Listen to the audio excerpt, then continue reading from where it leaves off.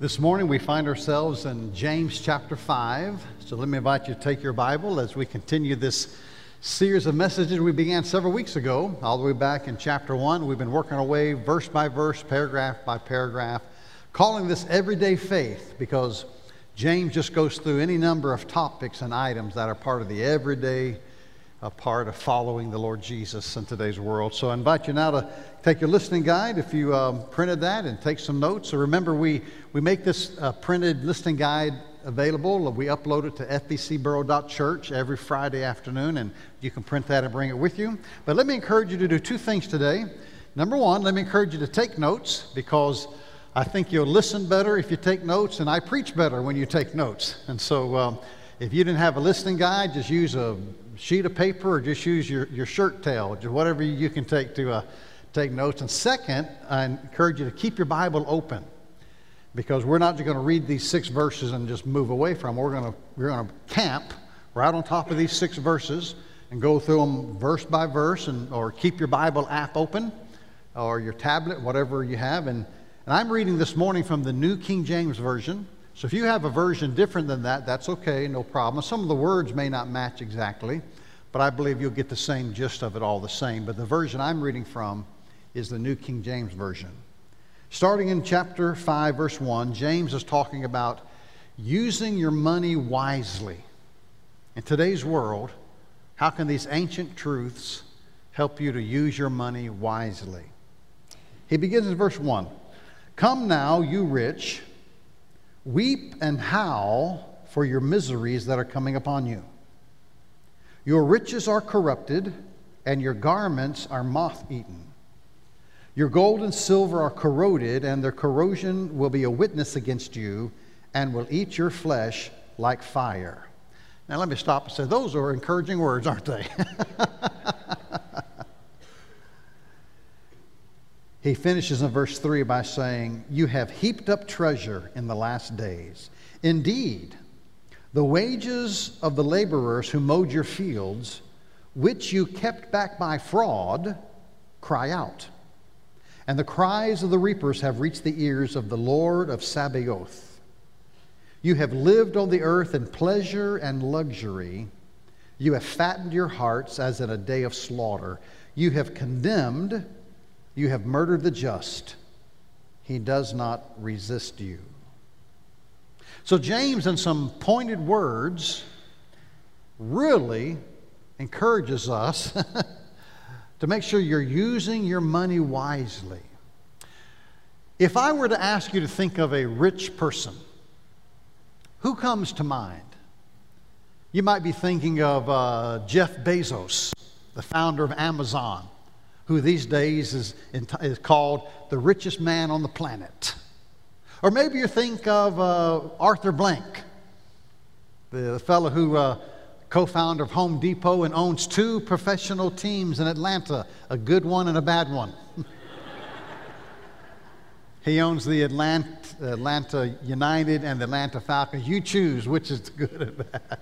Or maybe when you think of a rich person, you think of somebody in this community. Somebody in Bullock County who has significant financial means. And for you, that's who you think of as a rich person. But I wonder, do you ever think of yourself as a rich person? I would dare say that the vast majority, if not every single one of us in this room, is rich and has wealth. I know oftentimes we as Christians talk about our wealth in the Lord. We have His grace and His kindness. Yes, all that's true. But also, those of us living in this part of the country, this part of the world, we have material wealth unlike so many places around the world. And the odds are almost everybody, if not everybody in this room, and those of you watching through our live stream as well, we have wealth most of the world is envious of. Let me ask you some questions. Do you live in a home that has clean water piped into it with an indoor plumbing system? Do you have at least one moderately reliable automobile that you can access whenever you need to? I don't think do you have two in an old pickup truck, but do you at least have one moderately reliable vehicle that you can use? Do you have two changes of clothing? I don't mean do you have a spring wardrobe and a fall wardrobe, but you have two changes of clothes that you can alternate every other day if you need to. And do you have the relative certainty that you'll have access to food for the next 3 days? If so, you have wealth that most of the world would love to have. Because the standard of living in the Western world, particularly in the United States, is far above so many places that we have wealth that millions and millions and millions of people around the world would love to have in their own lives. And when James writes about rich people, we've got to resist the urge to think he's talking about the Jeff Bezoses of the world and the Arthur Blanks of the world and that person in this community that has far greater financial means than you have. Compared to the world, when the Bible talks about those of you who are rich and wealthy, that means those of us living in the year 2020, by and large, who live in the United States of America. We have wealth that most of the world knows nothing of. Here's the main thing to know as James talks about using your money wisely, phrased as a question. Does God give wealth to bless us or to test us? That's an interesting question. James is going to answer it for us. Does God give us wealth? And we have wealth. But do we have wealth because God is blessing us? Or could it be that God is testing us to see if we will use it wisely and properly and generously and biblically? And so that's an important consideration. Now, James mentions several things in these 6 verses. The first item he mentions is the misery of money. Now, it sounds like he's just on a doom and gloom parade, but he lets you know there can be great misery in wealth and possessions. He says in verse 1, "Come now, you rich, weep and howl for your miseries that are coming upon you." Now, those are two visceral terms when he says you need to weep and howl. That word howl is not as common to us, but it means to wail. Some translations use the term weep and wail. It was used of people who were under the great condemnation of God. They would cry out, they would wail, they would howl. I was tempted this week to put into my sermon a group howl. Everybody would howl together. But I was afraid some of y'all would holler, "Go Dogs," or "Hail Southern" instead, or in a brief moment of weakness, you might holler, "War Eagle." You know, we wouldn't want that. But howling out. But he says, when you have wealth and riches, you weep and howl for your miseries that are coming. Now some people think, well, if I had some riches, I wouldn't be miserable, I'd be happier. Well, according to the Bible, not so. If you're not happy with a little, you won't be happy with a lot. Weep and howl for your riches. Just look at the lives of those who've got those financial windfalls from the lottery. Most people have had those conversations. You know, if you were to win $100 million, what would you do with it? And back and forth, I'd do this, I'd do that. But look at what happens to the lives of people who win those $20 million and $100 million, $200 million. I was reading an article this week in preparation for this message that noted that the rates of bankruptcy, the rates of attempted suicide, the rates of depression and divorce are far higher in those who've had those financial windfalls than those who have not. One gentleman in the article who'd won only a paltry $20 million. He didn't win the $80 million or the $200. He'd only won $20 million. He said he wishes he had torn that lottery ticket up because it made his life miserable. James says, be careful, you who have wealth. There's a misery in it. And the misery is caused, let me listen, 3 things he mentions, what causes the misery of money. First, because our possessions and wealth are tempting to us.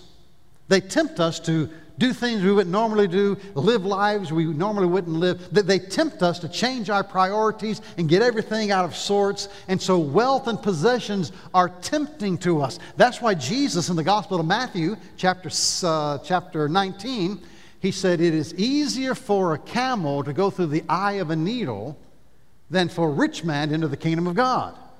It doesn't say it's impossible, but it's difficult because your riches and your possessions change your priorities, and often it's difficult because wealth is tempting. That's why the rich young ruler, when he went to Jesus and heard when Jesus said, "You must give everything away and come follow me," the rich young ruler went away sad because the scripture says he had very much.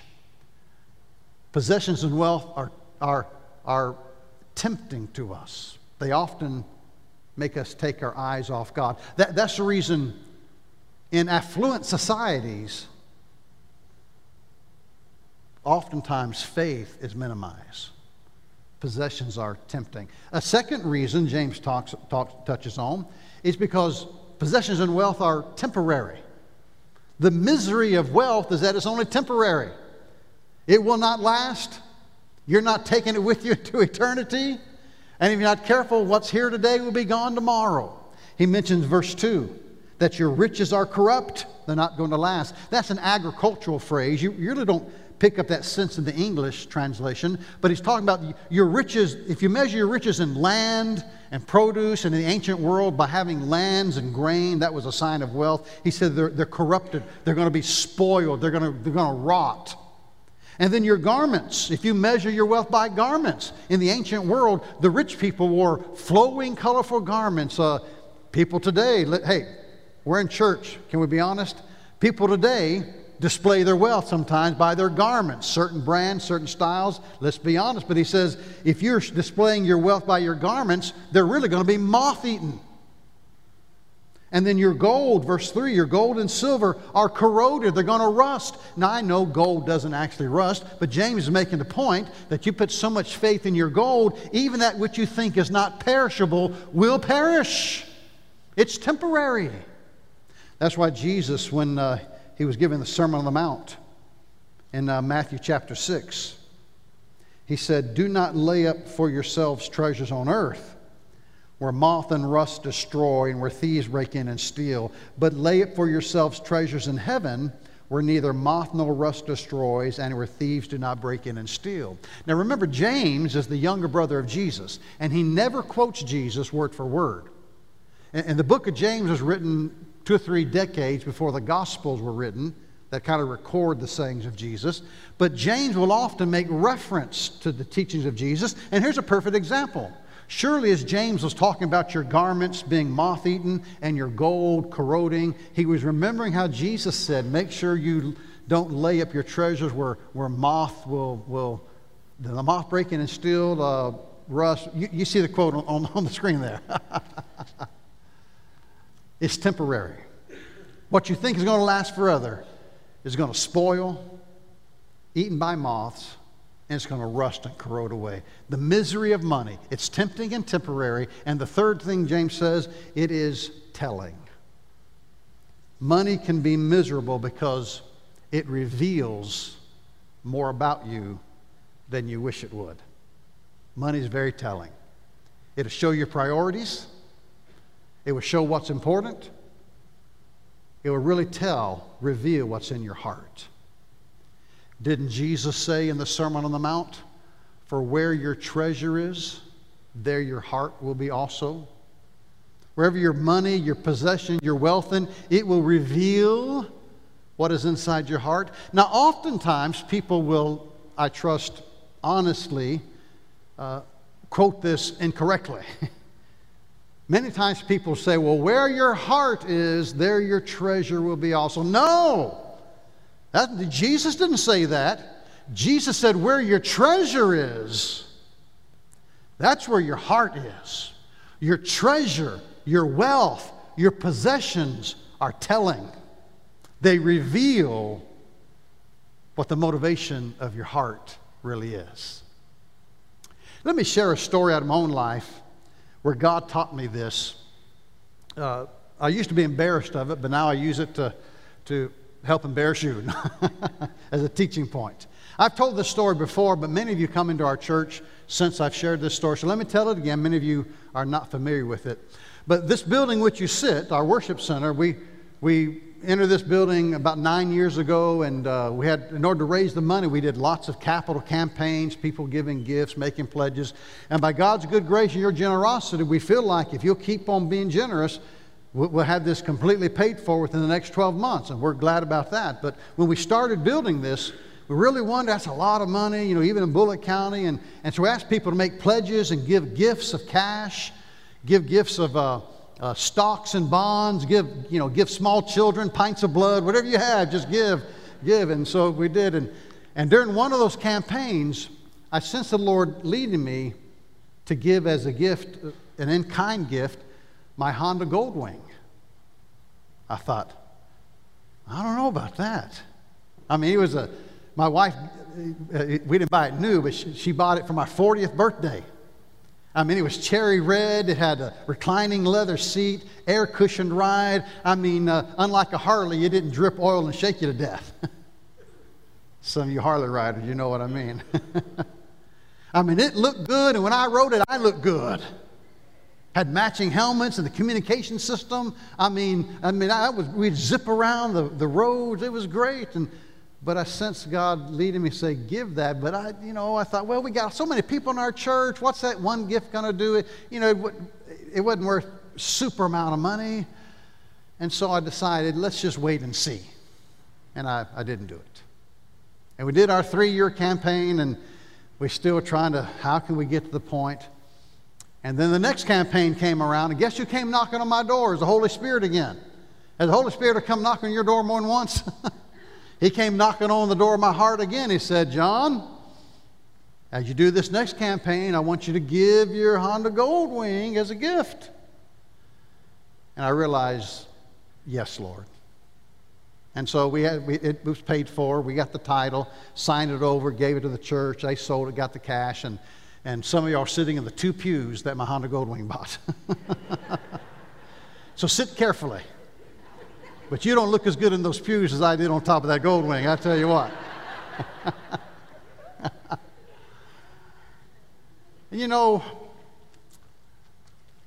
I don't know that my Honda Goldwing gift was a make-or-break gift for this building. God Almighty didn't need for me to give him my Honda Goldwing.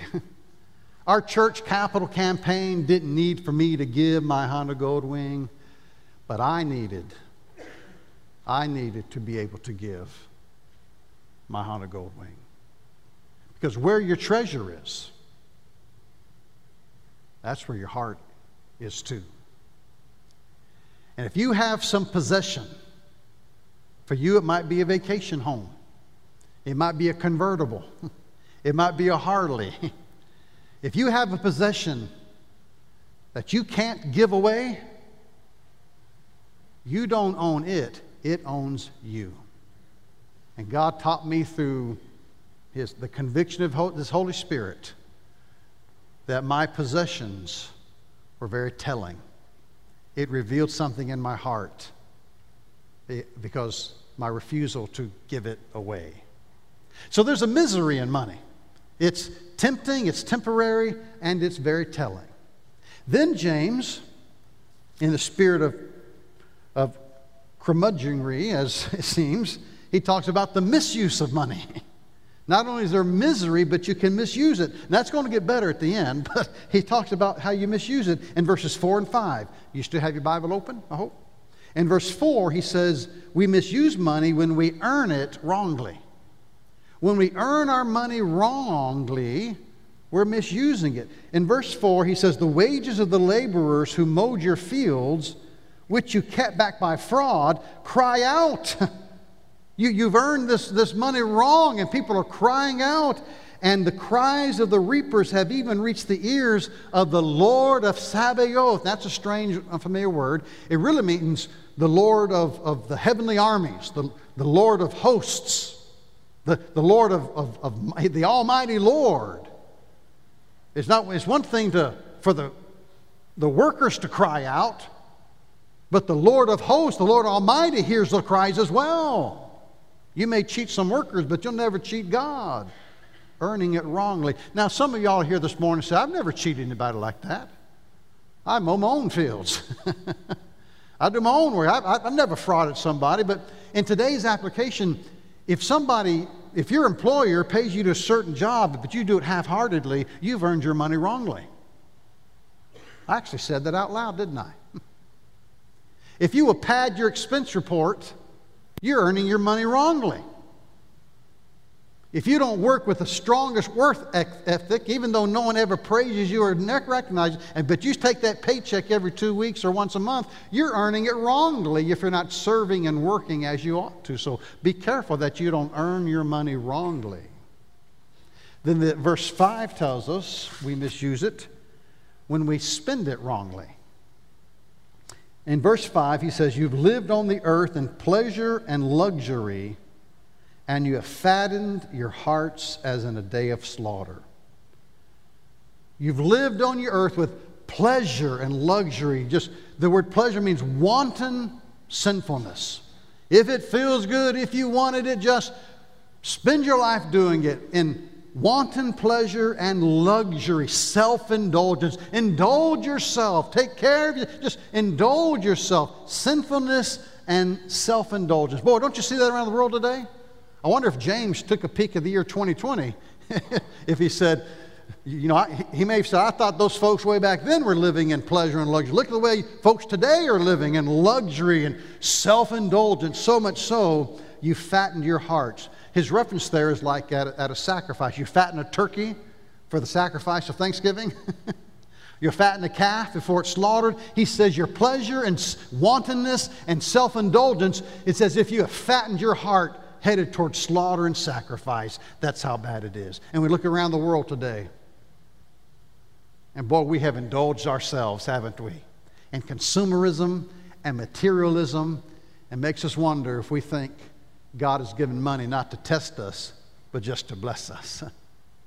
Douglas Moo is a great Bible scholar, Bible teacher, seminary professor. In his writings about James, he says in this passage, "In the Western world, where amassing material wealth is not only condoned but admired, we Christians need to ask ourselves seriously, when do we have too much?" Wow. When you read the scriptures about not living lives of pleasure and luxury, are we going to have the hard conversation with ourselves? And the hardest conversation you'll ever have is one you have with yourself. Do we have too much? How much is enough? We got houses and closets and attics and garages, but then we got to rent storage bins. We got to do this, and we just got so much. And the question Douglas Moo asks is, when do we biblically begin to ask, when do we simply have just too much? There's really, for a believer, 3 ways to live. You can live above your means. That's done all the time. You see that referenced here in these verses, living above your means. That evidences itself very easily when you see just the level of consumer credit card debt in the nation today. I don't mean for houses and cars, just like your Visa card, your MasterCard. The average hovers between $8,000 and $10,000 per household on Visa, MasterCard, just your consumer credit cards. Now, there's 2 groups of people here this morning. Some of you are thinking, wow, how in the world can somebody have almost $10,000 in credit card debt? Others of you are thinking, wow, I wish that I only had a mere $10,000 of credit card debt. I understand. But often, and you can't paint with a wide brush everybody the same, but oftentimes for believers, that shows that we're living above our means. A second way to live is to live within your means. Imagine that as an act of stewardship and faithfulness of the Lord, that we do without so we can live within our means as an example of our trust and faithfulness to the Lord. And a third way to live is when you live below your means. I know of folks who purposefully live below their means, and their main motivation is so that it frees up resources that they can invest in missions and missionaries, God's kingdom, advancing the gospel around the world. They live below their means so then they can invest in eternal gospel-minded work. 3 ways we can live, driven by the question that Douglas Moo asks, do we have too much? So James talks about the misery of money and the misuse of money, but he also touches on the ministry of money, the good things that can be done when we're faithful stewards of what God has entrusted us. And remember, does He give us our wealth to bless us or to test us? He touches on that in verses 6 and in verse 3. In verse 6, he has the phrase here that says, you have condemned, you have murdered the just, he does not resist you. Now we read that, we have to think, what in the world is he talking about there? Like many of you when you listen to my sermons, what in the world is he talking about there? And what he's really trying to emphasize is that because you have lived in luxury, he says to them, because you've lived in self-indulgence and you've fattened your own heart like you're headed to the slaughter, those who are just, God's people, the righteous God's people, people that needed to be helped, people that need to be encouraged, they've been harmed, they've been condemned as if you have murdered them, and they didn't even resist you. You see that? Verse 6. They didn't resent your wealth. They didn't resist your possessions. They weren't angry at you, but because you kept it all to yourself, you have harmed the just people. You've harmed your brothers and sisters in Christ who you could have helped with the ministry of money, given to a larger purpose beyond yourself. He touches on the same nerve in verse 3. The end of verse 3, he says, you have heaped up treasure in the last days. We're living in the last days. That means the next big event we're waiting for is the Lord Jesus to come back. So these are the last days. But he says in these last days, instead of using your wealth to send the gospel forward, to equip missionaries to go forward, or to help the hungry and the homeless and the poor, instead of helping your brothers and sisters in Christ, you've heaped it up to yourself. You've hoarded it to yourself. Even while we're living in the last days. And don't you know, it's all going to be moth-eaten and rusted at the end. And he says you need to be using what God has given you for the advancement of His kingdom. Now let me finish my message by sharing a teaching model that we've used often here at First Baptist that shows how you can give and connect your giving to a larger purpose. We call it the giving ladder, and it encourages folks to be a part of something greater than yourself. And there's 5 steps to the giving ladder, and the first step is to become a first-time giver. A lot of times people don't realize that our church has no means of support other than the gifts that people give. We have about 900 families that give each year. And so if you've never given, we invite you to take that first step to be a first-time giver. We thank you for that, and we're glad for you to be a part of what the Lord is doing here. But it doesn't end there. Your next step is then to be an occasional giver. That's when you give when you can and what you can. When you realize you don't want to be just one and done, you want to give when you can, what you can. We got lots of people that are occasional givers. They just give what they can, when they can. We thank you for that. But it doesn't end there. The next step up the ladder is to be an intentional giver. That's when you give a set amount on a set schedule. It might be once a week, once a month, once a quarter, but you're no longer when I can, what I can, but a set amount on a set schedule. But it doesn't end there. The next step up the giving ladder is to be a tithing giver. In the Bible, it talks about the discipline of tithing. A tithe was 1/10, a 10% gift. Many times in the scriptures, it was giving 10% of your livestock, 10% of your harvest, 10% of your crops.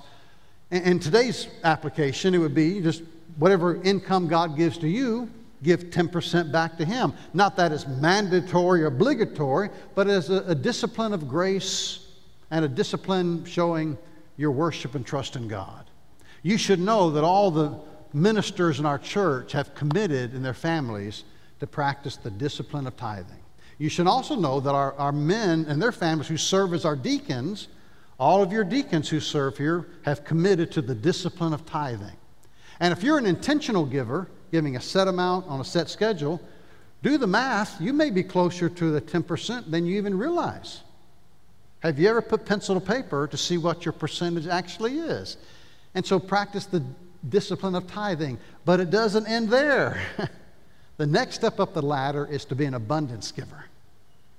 See, many people practice tithing. They've been given 10%. They're committed to it. For the last 20 years, they've given 10% and no more. Maybe for you, God's asking you to take another step and go beyond 10%. Is it possible to give beyond 10%? Yes, people do that all the time. So 2 questions to ask about the giving ladder.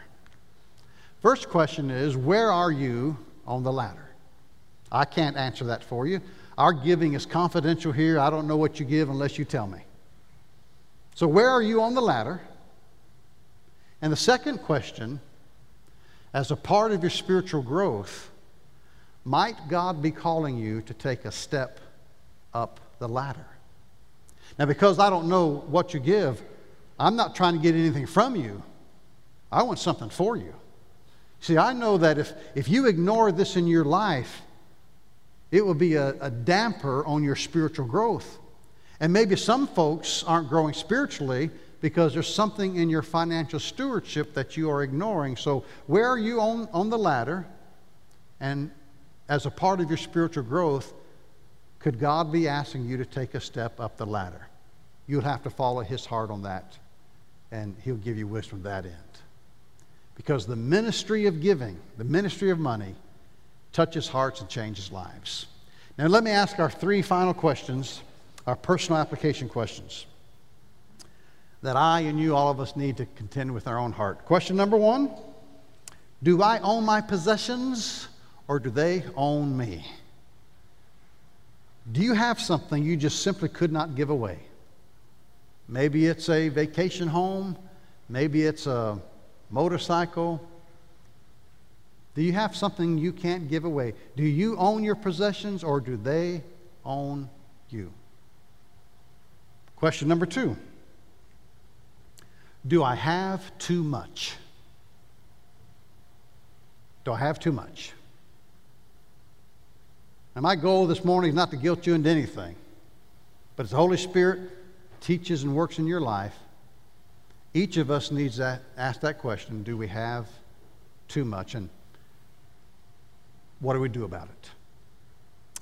Question number 3, am I using my money for a larger purpose? Am I hoarding it up for the last days? Or am I trying to spend everything I've got to help advance the kingdom, send missionaries, help people hear the story of Jesus Christ?